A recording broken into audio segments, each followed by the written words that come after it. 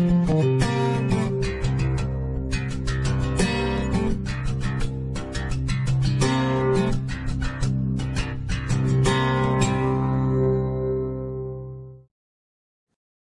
Luke 24, on the road to Emmaus. Last time I taught, a couple of weeks ago, we looked at 2 Timothy 3 and 4, and we spoke about the sufficiency of Scripture. We talked about how Scripture was sufficient for salvation, sufficient for sanctification. And today, if you want to kind of link these two sermons together, today we're really going to be looking at the concept of the sovereignty of Scripture. Or more accurately, perhaps, the sovereignty of God in Revelation. And so let's have a quick look, and we won't be going through in our normal depth. We've got a larger passage here, so bear with me as we skim through the early stages. But this is immediately after the resurrection. Peter has run to the tomb and seen the empty tomb and the clothes. And it's that same day, we're told in verse 13, that two of them were going to a village named Emmaus, about 7 miles from Jerusalem. And they were talking with each other about all the things that had happened. While they were talking and discussing together, Jesus himself drew near and went with them. But their eyes were kept from recognizing him. Now, Jesus post-resurrection is a very, very hard thing for us to fathom, insofar as how much of what he did and didn't do, how he was perceived and not perceived, how much of that is to do with the fact that he is now in a glorified body, as opposed to his earthly body, which could suffer harm and damage and clearly did at the cross, and how much of it is just because he's God. And so it's very hard for us to ascertain. But here, in this case, we're told specifically. In this situation, we're told that the reason that they didn't recognize Jesus was because he specifically didn't allow them to. Now, this is crucial. This is going to underpin everything that follows in this section and in the one that follows.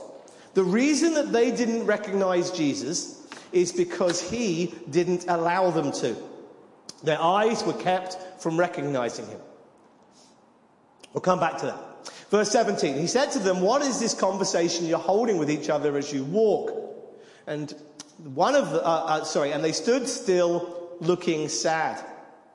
Then one of them, named Cleopas, answered him and said, "Are you the only visitor to Jerusalem who does not know the things that have happened in these days?" And he said to them, "What things?" He's probing them to speak and to talk and to share what they believe and know. I won't make a point of it, but just a little nudge that maybe the way that Jesus is replying, many of us ourselves might be uncomfortable in answering in those kind of elusive terms. But Jesus, who is truth, was certainly able to do this without committing sin. What on earth are you talking about, essentially? What things? And they said to him, "Concerning Jesus of Nazareth, a man who was a prophet, mighty in deed and word before God and all the people, and how our chief priests and rulers delivered him up to be condemned to death and crucified him. But we had hoped that he was the one to redeem Israel. Yes, and besides all this, it is now the third day since these things happened. Moreover, some women of our company amazed us. They were at the tomb early in the morning, and when they did not find his body, they came back saying they had even seen a vision of angels who said that he was alive. So some of those who were with us went to the tomb and found it just as the women had said, but they did not see." Now, this is the account that they gave, and it's incredible with regards to a few specific details. Firstly, earlier on in the ministry of Jesus, when he's dealing with his disciples, there are several occasions where it becomes very clear that at least some of the disciples believe that Jesus is the Messiah. And the issue of his messiahship has been front and center stage of the entirety of his ministry. He has been in constant conflict with the religious leaders who have rejected his messianic claims because he has rejected their legalistic laws. The conflict with Jesus and the Pharisees was never over Mosaic law. Jesus kept the law of Moses perfectly. He had to fulfill it. He had to keep it perfectly. One thing I'm always fond of saying, if Jesus had eaten a bacon sandwich, then his death on the cross would have accomplished nothing. It seems weird to us, but as a Jewish man, fully human as well as fully God, he was obliged to keep the law of Moses, which ironically he himself wrote, because Moses was given the law by God from the hand of Christ. So Jesus never in his ministry ever sought to avoid or to not keep or to resist or to reject the law of Moses. Now, praise God, you can eat bacon sandwiches now because the law has been fulfilled by Jesus Christ. And the sacrificial system has been done away with, and so on and so forth, because we now have our one sacrifice for once and for all in Christ himself. So the law may well have come to an end, but at the time, Jesus had to keep the law. Now, I say all of that so that we understand that the conflict that Jesus had with the Pharisees constantly was not over the law of Moses, although if you were to read the Bible without understanding the background to some degree, you might occasionally think so. Jesus is constantly clashing with them over the issue of their interpretation of the law. When we come to the Sermon on the Mount, that very well-known passage where Jesus is teaching on the hillside, he says repeatedly at that time to the crowds, "You have heard it said, but I say to you." In other words, they have interpreted Moses this way, but let me interpret Moses for you. They think that if you just simply do certain things that you can check your box and say, okay, that's that law kept. And Jesus said, that's not that simple. Because the law is there to expose your heart. Unless your heart is pure, you're not keeping the law. Blessed are the pure in heart. And so on and so forth. Anyway, little rabbit trail. But my point is this, that Jesus is having constant conflict with the Pharisees because he rejected their way of religious life. And so they then rejected his messiahship. He did various miracles that they, in their own writing, said that only the Messiah will be able to do. Those of you who've stuck with the Bible reading plan with us from the start of the year, you'd have got yourself through Leviticus, so congratulations to you on that. And you would have noticed in the book of Leviticus, there's an entire chapter that tells the Jews what to do should one of them be healed from leprosy. Miriam was healed from leprosy, but that law hadn't been given at that time. Naaman was healed from leprosy, but he wasn't a Jew and he wasn't obliged to keep the law. Nobody who was a Jew since the giving of that law had ever been healed of leprosy. So the Pharisees, the rabbis, in their own writings said, this must be something that is reserved for the Messiah. When the Messiah comes, he will be able to heal people from leprosy. And in that chapter of Leviticus, there is a requirement that the high priest and the priest of God had to do, even when somebody claims to have been healed of leprosy. And then they have to go and do an investigation, and then if they're seen to be healed, there has to be more sacrifices. And so you have that very comical situation where Jesus heals 10 lepers and sends them one after the other. Boom, boom, boom. I'm the Messiah. I'm the Messiah. I'm the Messiah. I'm the Messiah. 10 times through. And so Jesus is showing them, even in their own understanding, that he was the Messiah.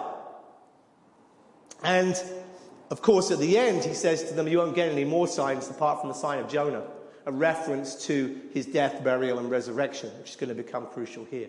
So the issue of his messiahship is absolutely central.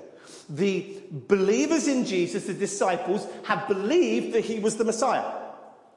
Peter famously, he says, we believe that you are the Messiah, the Son of God. There was clear faith in the messiahship of Jesus. Now, there was a lack of understanding about what that meant, as we're going to see here in a moment. But there was a clear understanding that Jesus was the Messiah. And yet, look at this passage before us. After the resurrection, when things are still unclear, when they're talking to this supposed stranger, they say, concerning, this is verse 19, second half, concerning Jesus of Nazareth, a man who was a prophet, mighty indeed. Jesus has just got demoted. And it's fascinating in the scriptures how people progress in their understanding. John in particular is very good about this. We have Nicodemus, we've spoken about this in the past. Nicodemus comes to Jesus at night, hiding away, doesn't want the other Pharisees to see him coming. And he comes to Jesus and he says, Rabbi, I know that you're from God. We know that you're from God. Why? Because of what you've done, the miracles you've done. No one could do that apart from God. Mighty indeed. Same expression here. So Nicodemus had a faith of sorts. And yet Jesus said to him, hey pal, unless you're born again, you won't enter in the kingdom of God. Nicodemus, his faith is insufficient for salvation. He believes that Jesus is perhaps a prophet, that he's been sent from God. That's what a prophet is, someone sent from God. And that he can do amazing things. He's a prophet, mighty indeed. Nicodemus believed that. And yet it wasn't sufficient for salvation. It wasn't sufficient to be part of the kingdom of God. And then in the next chapter after Nicodemus, we have the Samaritan woman at the well. And we go from the man who should, by all intents and purposes, as far as human effort and human status is concerned, he should have been the one who is absolutely guaranteed to be part of the kingdom of God. He wasn't just a leader. He wasn't just a Pharisee. When Jesus refers to Nicodemus as the teacher of Israel, definite article, he is referring to him as somebody who trained other rabbis. He was head of a rabbinical school. And so Nicodemus, if anyone's going to get a place in heaven, surely it's going to be Nicodemus. Surely. And we go from him, who doesn't have a place in the kingdom, to the woman who is least likely to have a place in the kingdom. She is a Samaritan woman. A half-breed, mudblood, if you want to use modern terminology. That she's somebody who is as a race already compromised. Morally, she's compromised. She's so compromised that it seems as if she's going out to gather water in the heat of the day, away from all of her peers and her social circles, if indeed she had some. And when she speaks to Jesus in John 4, she says, Sir, I perceive that you are a prophet. And she goes in the opposite direction. She goes from saying, oh, you're a Jew, why are you talking to me? To, oh, wow, you can see stuff, you know stuff, you must be a prophet. To going to her fellow Samaritans, who she was avoiding prior to this point, and saying, I think I found the Messiah. The disciples are doing the exact opposite on the road to Emmaus that the Samaritan woman did. She went from, you're a prophet, to you're the Messiah, and now they're going from you're the Messiah to maybe you're just a prophet. Does that mean that these disciples, Cleopas and the other one, does that mean that they were never saved? Does that mean that they hadn't trusted in faith, that their faith, like Nicodemus, wasn't genuine? I'm going to go out on a limb here and say I don't think that is the case. It's impossible for us to look at a person and to know their heart and to know if they're saved or not. Jesus in the parable warns his disciples with regards to separating the wheat and the tares. I'm concerned, and it's concerned me for many years, that in our circles, some people like to separate the wheat and tares as if it was some sort of participation sport. Something that Jesus specifically said not to do. Judas was never saved. The Bible makes that abundantly clear. He had no saving faith. Peter did. And yet when he was asked about Jesus, he denied him 3 times. At that point, does it look like Peter's saved? Not at all. At that point, would we say, hey, Peter, don't worry, pal, you're going through a hard time, but you can be assured that you're saved? No, we wouldn't. We shouldn't give someone who denies Christ any assurance of salvation, and yet he was. We don't know when someone goes through times like that, whether their rejection of Christ, whether the words that they speak, the things that they say, whether that is evidence that they were never saved, or whether they are simply what is often termed as backsliding. The answer, I think, becomes clear later on in their lives, as it did with Peter, and as it will with these people. But perhaps I mention that in passing as a plea for us to just not get into separating wheat and tares. We just don't know in people's lives. But we should never give assurance to those who would reject Christ. But all of that is to say that this is an astonishing thing that is being said. We are talking about disciples of Jesus after the resurrection have just downgraded him from Messiah to prophet. Shocking.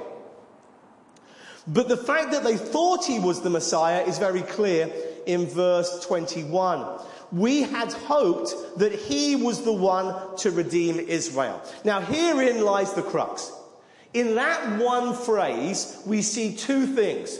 We see their belief previously maybe clinging on a little bit that he was the Messiah. Because the one who redeems Israel is the Messiah. You don't get anything else from that phrase in the Old Testament. No one else is redeeming Israel. There is a Messiah. There is an anointed one. There is one who is the suffering servant. There is one who is the righteous one. There is one who is going to be the king and the line of David. There is God's son. There is the Messiah. And he was going to be that one, they hoped, they thought. But secondly, the second thing that comes through with that statement is this. That they misunderstood his messiahship. The Jews in times gone by, if you study the writings of the rabbis, is that because of the very different types of prophecies concerning the Messiah, some rabbis just before the time of Christ had concluded that there might be two Messiahs. Messiah ben David, Messiah son of David, he's the one that, the king on the throne, taking all the enemies out and establishing a kingdom. But there were other prophecies concerning the Messiah that didn't seem to fit in with that. And so they would call that Messiah, Messiah ben Joseph. The exact reasons I haven't fully ascertained, but I suspect it may be to do with Joseph of the Old Testament and the roller coaster ride of success and failure and up and down that was his life.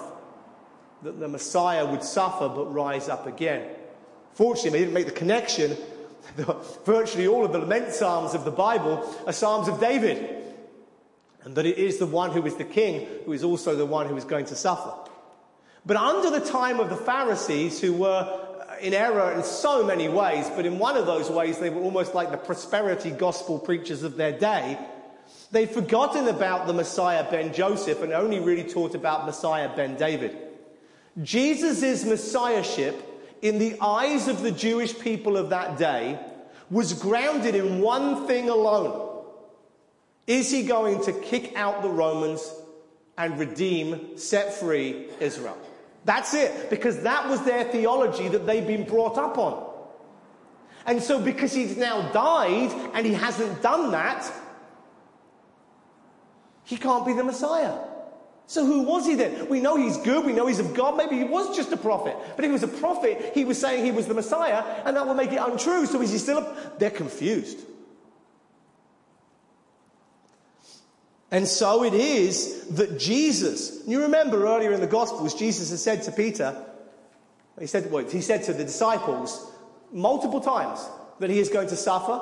He's going to be betrayed first, and he's going to suffer, he's going to die, but that he'll rise again on the third day. He told them that multiple times.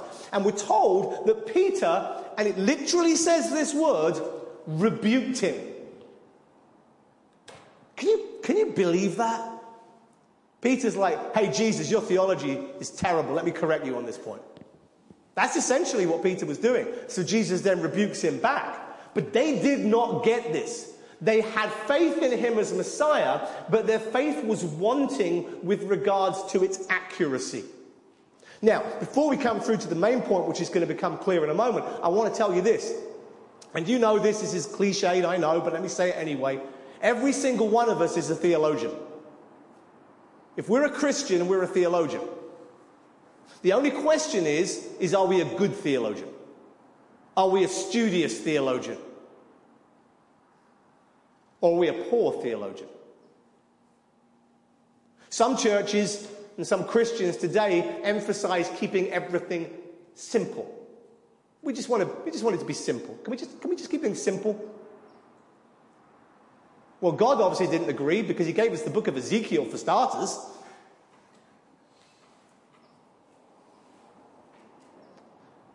It seems to me that many churches that actually advertise themselves as being a simple church are the very kind of churches that are rebuked in Hebrews 5, where it says that all you ever do is drink milk and you should be on solid food right now, and yet you're not.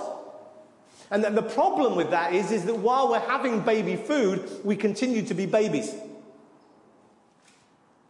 But what is astonishing, and what is going to be the main point of this passage, is that after 3 years of personal instruction from the Messiah, God incarnate himself, they still don't get it.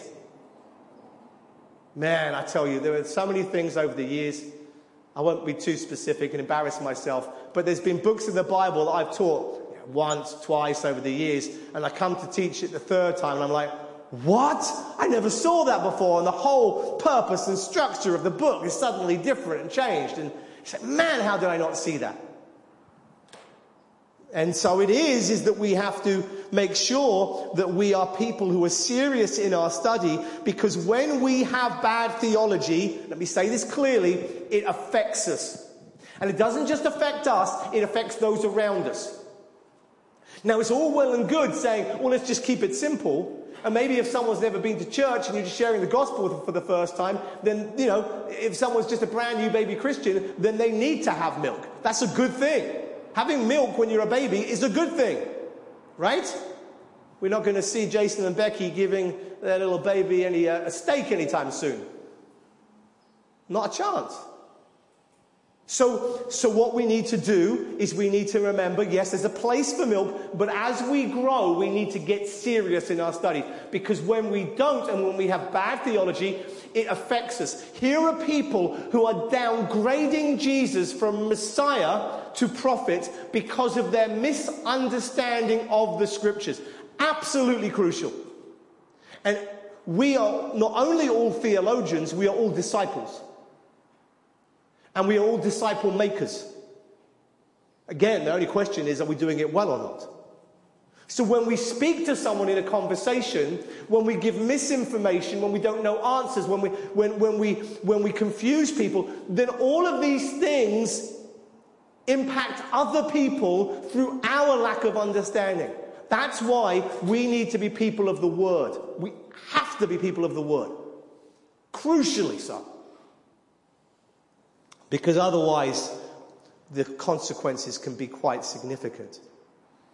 And he says, yes, and besides all this, it's now the third day since these things happened.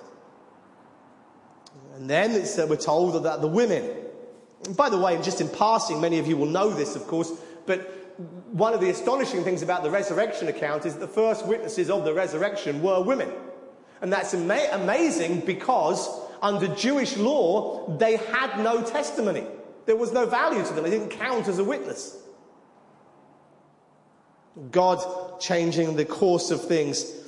If somebody was going to make up an account of a resurrection, if someone was going to pretend there was a resurrection that didn't happen, the last thing you would do is say, oh, well, these women saw it. Because you immediately look stupid in that culture, in that context.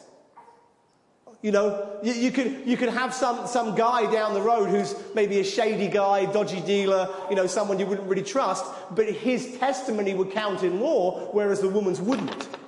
So if you are God and you are going to have a resurrection and witnesses of that resurrection, women would not be the ones that you would choose if it was you. But fortunately, God is wiser than we are. And that is a very good argument for the legitimacy and the authenticity of the resurrection. One of many, obviously, but it is nonetheless one. And so the women were there and they found it and they found that the body wasn't there. Right, verse 25, here we go. O foolish ones, and slow of heart to believe all that the prophets have spoken. I hope that when I see Jesus, the words I will hear are, well done, good and faithful servant. I'd be lying, though, if I didn't think on some days he's more likely to say, oh, foolish one. Slow of heart to believe. They were supposed to know. They were supposed to know. And specifically this. Oh, and one sec before I move on to verse 26. To believe all that the prophets had spoken. All that the prophets had spoken.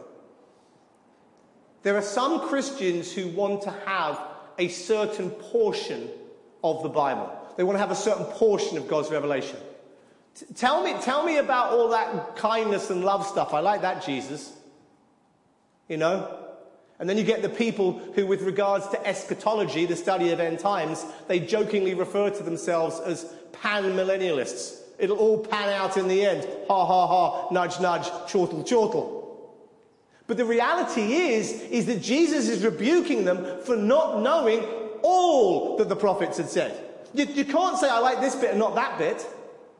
That's why in this church we spent over 2 years teaching through the first 39 chapters of Isaiah. At some point we'll probably spend another 2 years doing 40 to 66 when I get the strength. But we need to know what the prophets say. We need to know all of these things. We don't want our faith again to be a shallow faith. This is what he's rebuking them for. So verse 26, was it not necessary that the Christ should suffer these things and enter into his glory? Now, and if you didn't know, Christ is the Greek word for anointed one, just as Messiah is the Hebrew word for anointed one. Christ is not his surname. It's not Jesus Christ, son of Mr. Christ. You know, it's Jesus Messiah. Jesus is the Messiah. That's what's being said with the terms Jesus Christ. That this one, Jesus, is the Messiah. So when it says here, was it not necessary that the Messiah should suffer and enter into his glory? So you like yourself a bit of Psalm 2, do you?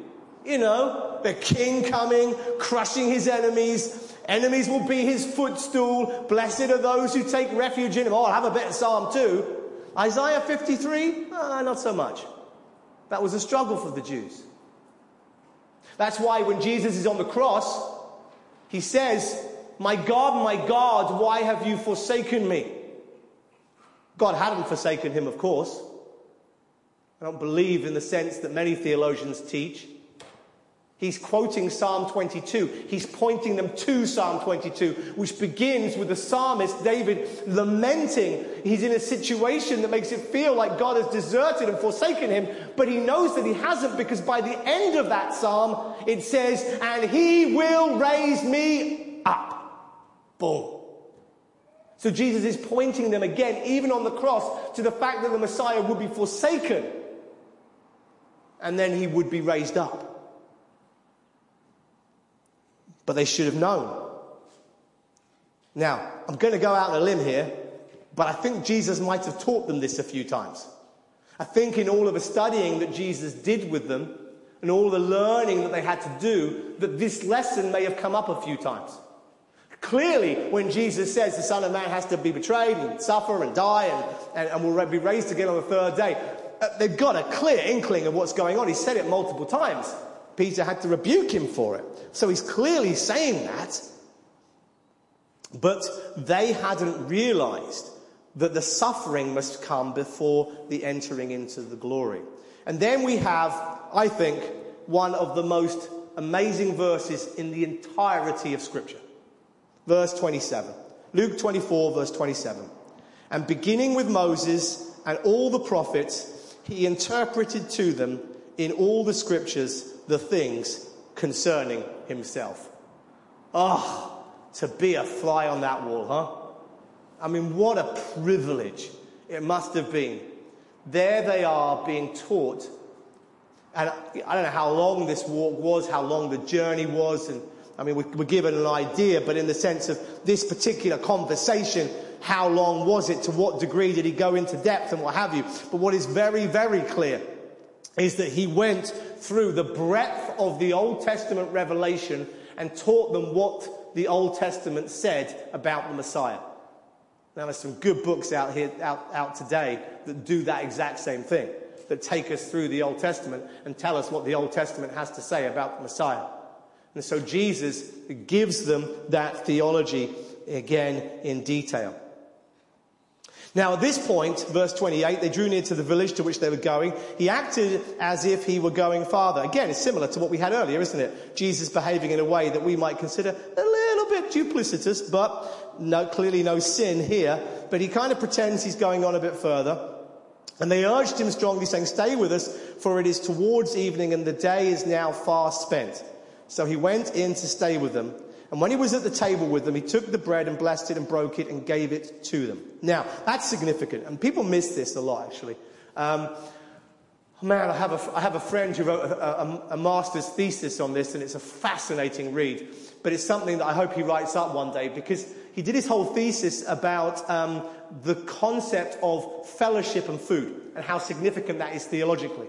It's amazing to me that again and again and again, fellowship and inclusion within that fellowship is associated with eating together.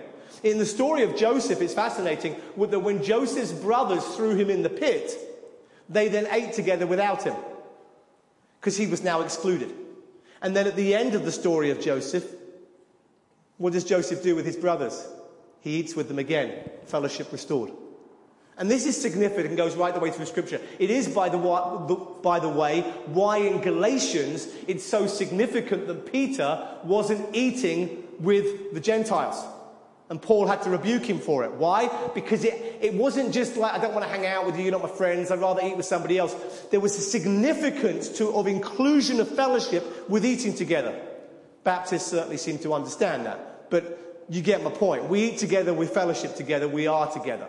And so what is happening theologically at this point is that Jesus, by staying with them and breaking bread with them, is incorporating them into fellowship with him. That is why, at that point, their eyes are opened. Now, I want you to understand this.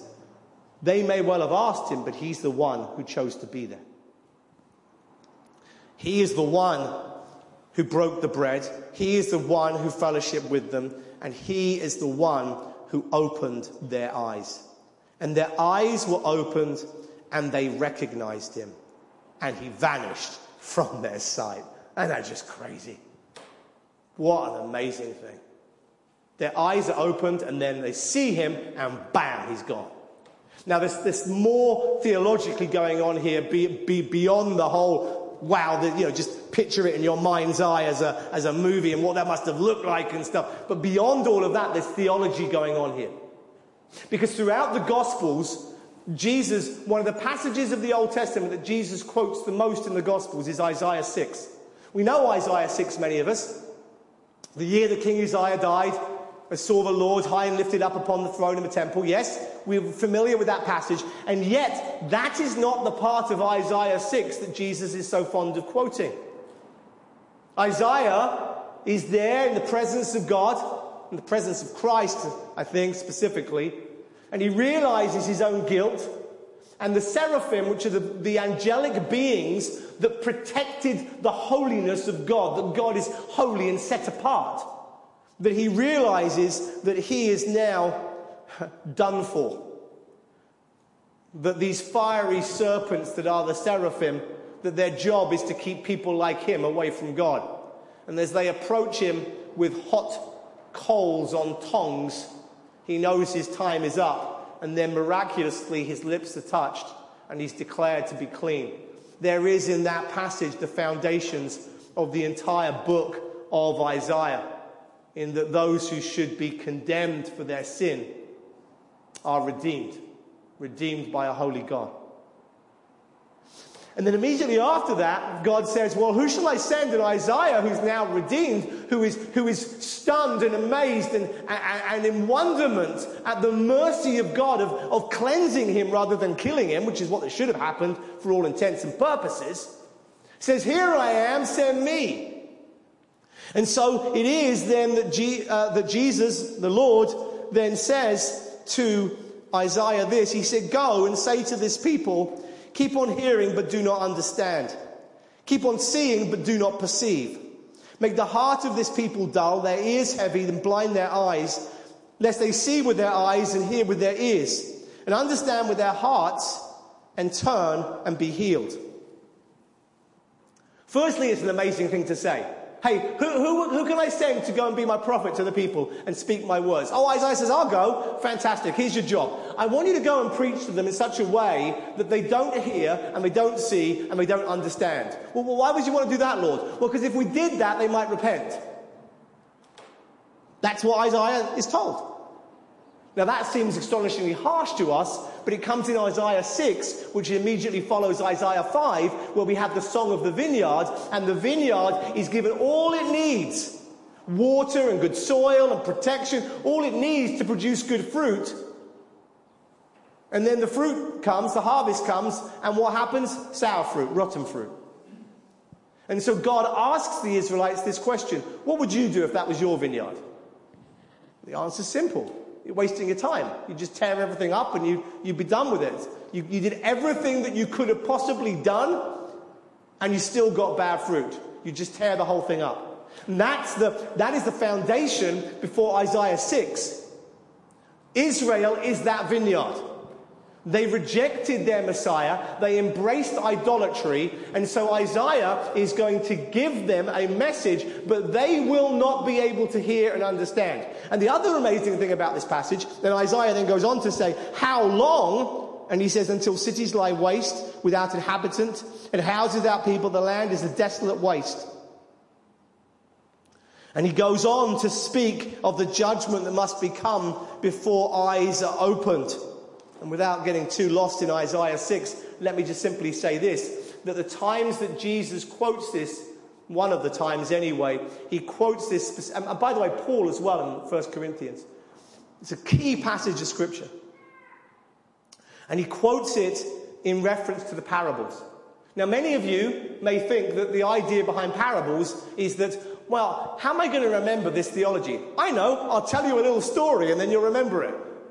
Maybe there's an element of that there, but the main point of parables, according to Matthew and Mark's Gospels, Jesus says, I speak in parables so they wouldn't understand. In other words, I don't want to get too far down this rabbit hole, but the Jews, Jesus came and said to them, that kingdom that you were promised, here it is. It's at hand. It's ready. Were they going to accept his messiahship and have the kingdom? No. They rejected him. And so he says that's now the unforgivable sin. Now, Christians have got tongue-tied over the unforgivable sin over the years. You know, prosperity gospel preachers say, you're speaking against me. Oh, that's the unforgivable sin. Very convenient doctrine. Many other Christians say the act of rejecting Jesus is the unforgivable sin. Well, that makes no sense because I rejected him for the first 12 years of my life, but he forgave me because I believe him now. So that clearly is not the case. The unforgivable sin was not an individual sin, it was a national sin. And that's shown in the passage where multiple times this generation, this evil, wicked generation, this generation, that what they did was unique. They had the Messiah in human flesh, God incarnate before them, and they rejected him and said, you are possessed by Beelzebub. That's the unforgivable sin. And from that point forwards, there was no redemption for Israel at that time. Any individual could be saved and believe, but the Jews as a nation were condemned once again to blindness. And so Jesus quotes from Isaiah and says, you're not going to hear, you're not going to see, rather, and you're not going to understand. Blindness. Now, all of that to say, as we come back to Luke 24, that what Jesus is doing here now, in this verse, is he breaks bread, and their eyes were opened, and they recognized him. Their eyes were open, and they recognized him. Many of you here today can testify to this very thing.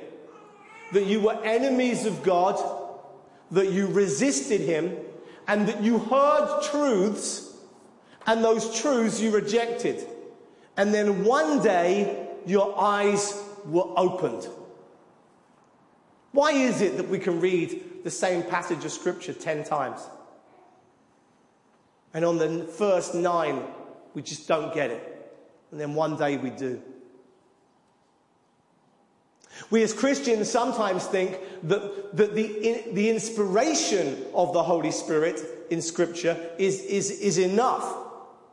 Insofar as, well, we know that this is true, but this passage is a reminder to us that the inspiration of Scripture doesn't help us without the illumination of Scripture, another work of the Holy Spirit.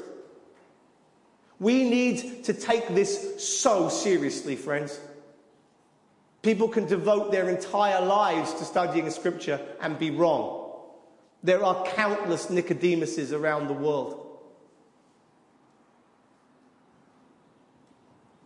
We want to make sure that we know the truth. How do we do such a thing? Well, there's practical methods, hermeneutics, how we approach the Scripture, good ways of reading the Bible and all of that. And we teach that here, and hopefully, I know many of you are growing in that, which is wonderful to see. But ultimately, this is it. We saw this in James, and we talked through it a while back. That James 1, that famous passage where it says, be quick to listen, slow to speak, and slow to anger, that passage is in the context of Scripture. We need to come to the Bible and say, I don't know, you do know, open my eyes. Whenever I come to teach a book of the Bible that I've taught before at this church, I make sure that I start afresh. I used to remember years ago teaching at a Bible college, and there was a guy there who was asked to teach the class of, I think it was Revelation he was teaching. And I said, so what have you been using for your Revelation preparation? Kind of wondering what commentaries he was having and what have you. When it was time to prepare a book, I would go to the library and come out with a big stack of books to come and study with, I said to him, what are you using for your Revelation study? And he said, let me show you. And he went to his filing cabinet and he pulled out his notes that he'd used when teaching Revelation 20 years previously. Guys, that just won't do. We just need to understand that we are fallen, we are human, we fail, we get things wrong, and we need to keep on growing, keep on learning, keep on reassessing, adjusting, checking. Search my heart, O God, Psalm 139. And if there be any wicked way in me. How often do we pray these prayers? And how often do we pray them in the context of coming to Scripture?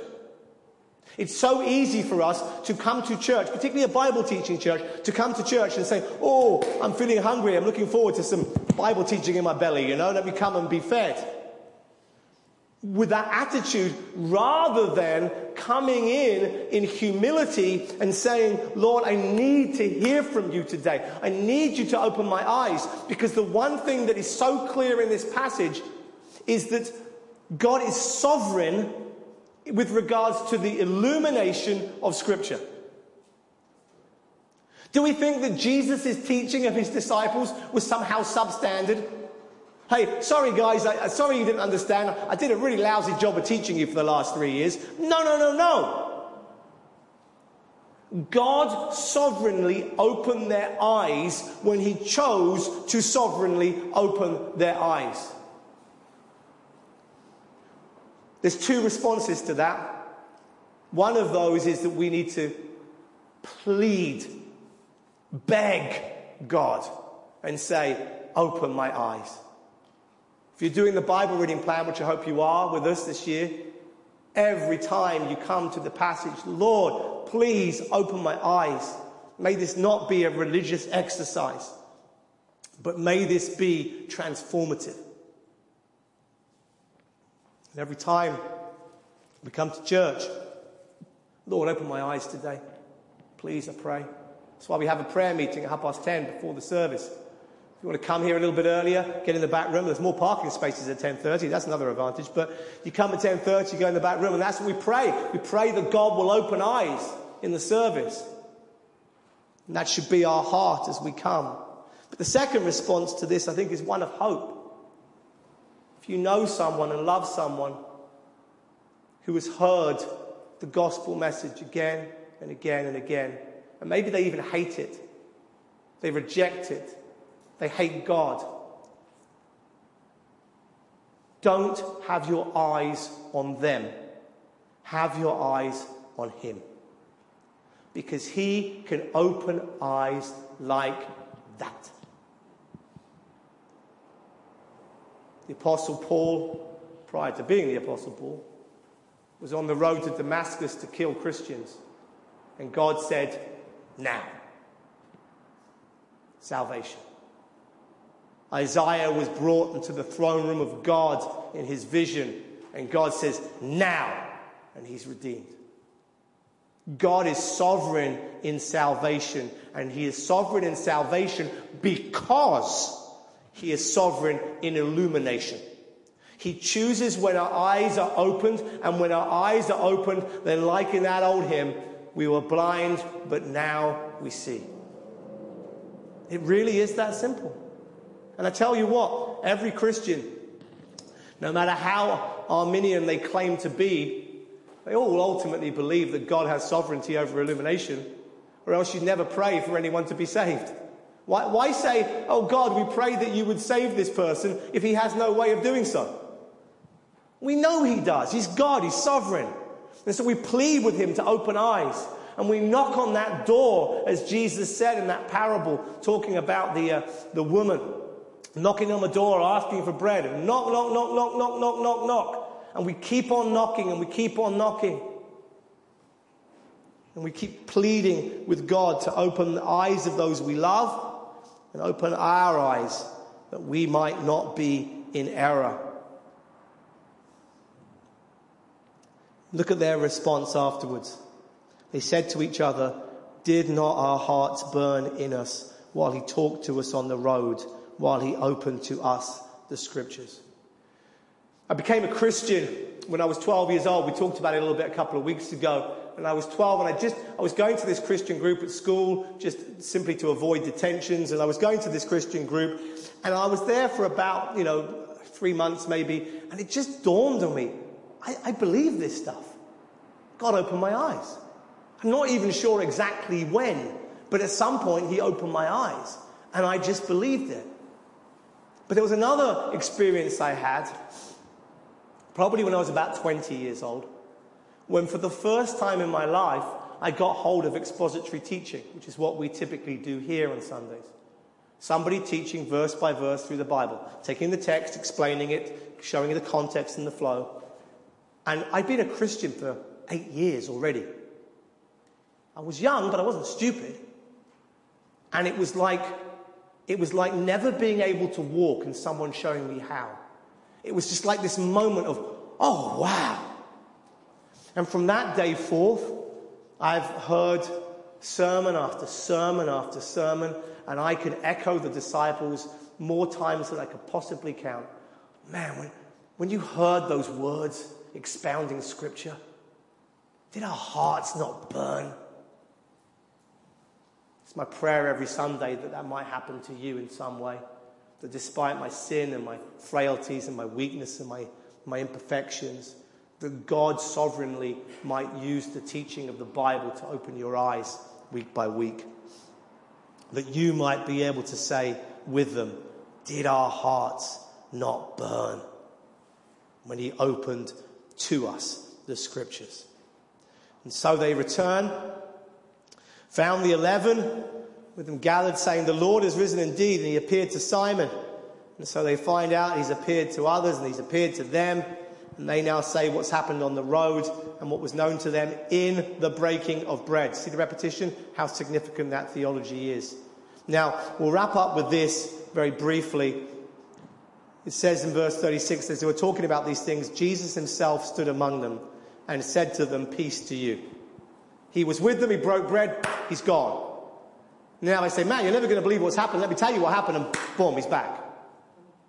And if God ever shows up instantaneously, I would like the first words he says to me to be, peace be with you. Because I don't want to be like Isaiah, where I think I'm in trouble here right now. So he says, peace be with you. But they were startled and frightened, thought they saw a spirit. And he said to them, why are you troubled? And why do doubts arise in your heart? See my hands and my feet? That it is I myself. Touch me and see. Spirit does not have flesh and bones, as you see that I have. So-called liberal Christians, who aren't really Christians at all, have for years tried to say that the resurrection is merely spiritual. There's barely any greater blasphemy than that. And when he had said this, he showed them his hands and his feet. And while they still disbelieved for joy and were marveling, he said to them, "Have you anything here to eat?" And they gave him a piece of broiled fish, and he took it and ate before them. So again, he's showing again the physicality of his resurrection, and at the same time, there is that fellowship. Then he said to them, "These are my words that I spoke to you while I was still with you, that everything written about me in the law of Moses and the prophets and the Psalms must be fulfilled." I love the addition of Psalms there. We've been teaching through the Psalms in between other books, and the point I've continually made is how theologically important and significant the Psalms are, and there's so much messianic material within them. Then he opened their minds to understand the scriptures and said to them, "Thus it is written that the Christ should suffer and on the third day rise from the dead, and that repentance and forgiveness of sins should be proclaimed in his name to all nations, beginning from Jerusalem. You are witnesses of these things, and behold, I am sending the promise of my Father upon you, but stay in the city until you are clothed with power from on high." A few things to note as we end. Firstly, he opened their minds to understand the scripture. What he did on the road to Emmaus with the 2, he now does with all 11. He opens their minds to understand the scripture. The risk of being repetitive. Luke's repeated it, so I feel safe. Pray that God opens your eyes to the scripture. You know, sometimes those who are most eager to learn, sometimes those who most desperately want to grow in knowledge, they often have the most pride about that knowledge. And there is nothing that will blind you like pride blinds you. Nothing. I'm going to say that again. It is so important you get this. There is nothing that will blind you like pride will blind you. Nothing. Don't care how much you know, how long you've studied for, how clever you think you are. There is nothing that will blind you more than pride will. Which is why when Paul speaks about the knowledge and the pride that often comes with it in 1 Corinthians, he again in that context is quoting from Isaiah 6. Because God is the one who will say, "Nope, you're staying blind. Nope, your eyes are opened." Plead with him for mercy in our regard. And finally also, look at the message that he now opens their eyes to see. That the Christ should suffer, on the third day rise from the dead. Repentance and forgiveness of sins should be proclaimed in his name to all nations, beginning from Jerusalem. That is, my friends, the gospel message. Christ suffered. He suffered on the cross in our place for our sins. It would have meant nothing if he hadn't have risen again. Chuck Swindoll says that the resurrection is the Father's amen to Jesus' "it is finished." He may have accomplished something on the cross, but it's the resurrection that proved that. And Christ died in our place, and he rose again, and we need to place our trust in him through repentance. Notice that word there, repentance and forgiveness of sins. There is no forgiveness of sins apart from repentance. The word repentance at its very heart means turning. Repentance doesn't mean saying sorry. Repentance doesn't mean being perfect either. But repentance means we're going this way and we turn away from that way and we go the other way. That's why we need to be careful in accommodating all various types of sins, as many churches are doing today, because the irony of not addressing sin means that many people will never repent, and if they never repent, they'll never have forgiveness of sins. And then the gospel is proclaimed in the name of Jesus to all nations, beginning from Jerusalem, to the Jew first, also to the Greek. And you are witnesses of these things, and behold, I'm sending the promise of my Father upon you, but stay in the city until you are clothed with power on high. Even that instruction they got wrong, didn't they? They appointed Matthias as being the 12th apostle before the Spirit had come upon them. But nonetheless, God did it in his own time. And the Spirit of God came to them on the day of Pentecost. And the Spirit of God came and the church began. And for each of us who believe, for each of us who have repented and received forgiveness of sins, we too have received the Holy Spirit. 1 Corinthians 12:13, that every one of us has been baptized into the church by the Holy Spirit. We're part of God's church, then we have the Holy Spirit within us. What does that mean? That means we have the power. We have the power now to do this. We have the power to do what? Context, to go and take this message out. We, praise God, have not been given the mission of Isaiah. Go and preach so that their eyes stay closed. But rather, we've been given the message, go preach that their eyes might be opened. But God will sovereignly decide who, and God will sovereignly decide when. And that, my friends, as always, is a reminder for us to humble ourselves and get on our knees before a holy and majestic God and say, you who are sovereign, have mercy and open eyes. The sovereignty of God in the illumination of Scripture. Let's pray. Father, we thank you for your word. Pray that eyes would have been open today, and eyes would be open in this place each and every time that we meet. Those who are unsaved, open eyes that they might turn from their sin, turn to you, and be saved in the truth of your gospel message. And for those of us who you've shown mercy to in saving us, may you continually open our eyes through the illumination of your word, that as we come before it, as we study it, that you would enable us to be better theologians through diligent study, but also through humility. May we bow the knee. May we be quick to listen, slow to speak, and slow to anger. Where your word offends us, may we trust you. And may we recognize that when we struggle with your word, it's us that need to be changed and not you. You have all authority. All authority is yours. May we simply bow the knee before you. Amen.